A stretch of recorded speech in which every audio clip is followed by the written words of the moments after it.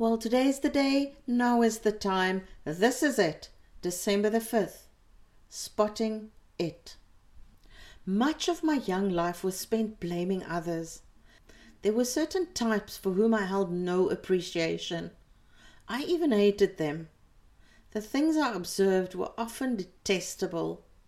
I loathed the very thought of what these people represented. As I grew older, these people seemed more and more pronounced. I was bolder in expressing my outrage.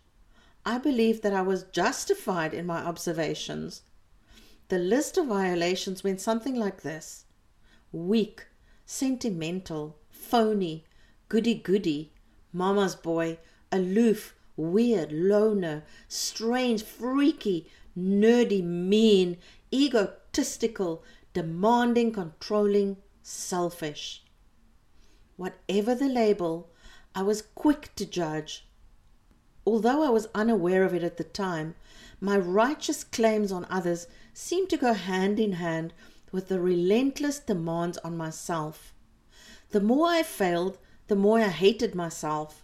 The more they failed, the more I hated them.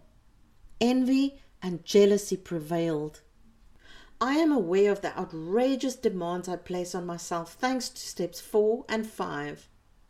When events take place and I have strong emotions connected to the behavior of others, I need to look no further than the man in the mirror for the cause of my discontent.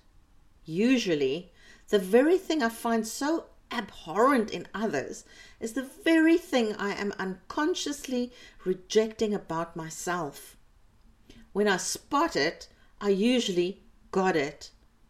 When overwhelming feelings of disgrace and humiliation about someone else's behavior breaches the wall of my own denial, all I need to do is employ the practice of step 10. Programming returns to a normal volume when I can lower the demands on myself first and then others. Sometimes I behave right, sometimes I don't. Sometimes they behave right, sometimes they don't. It's called life. People do stupid things all the time. So do I. People do selfish things all the time. So do I. Spot it, you got it. Well, that concludes the reading for today, December the 5th. I hope you're feeling lucky, and I trust you will do something very nice for yourself before the day is over.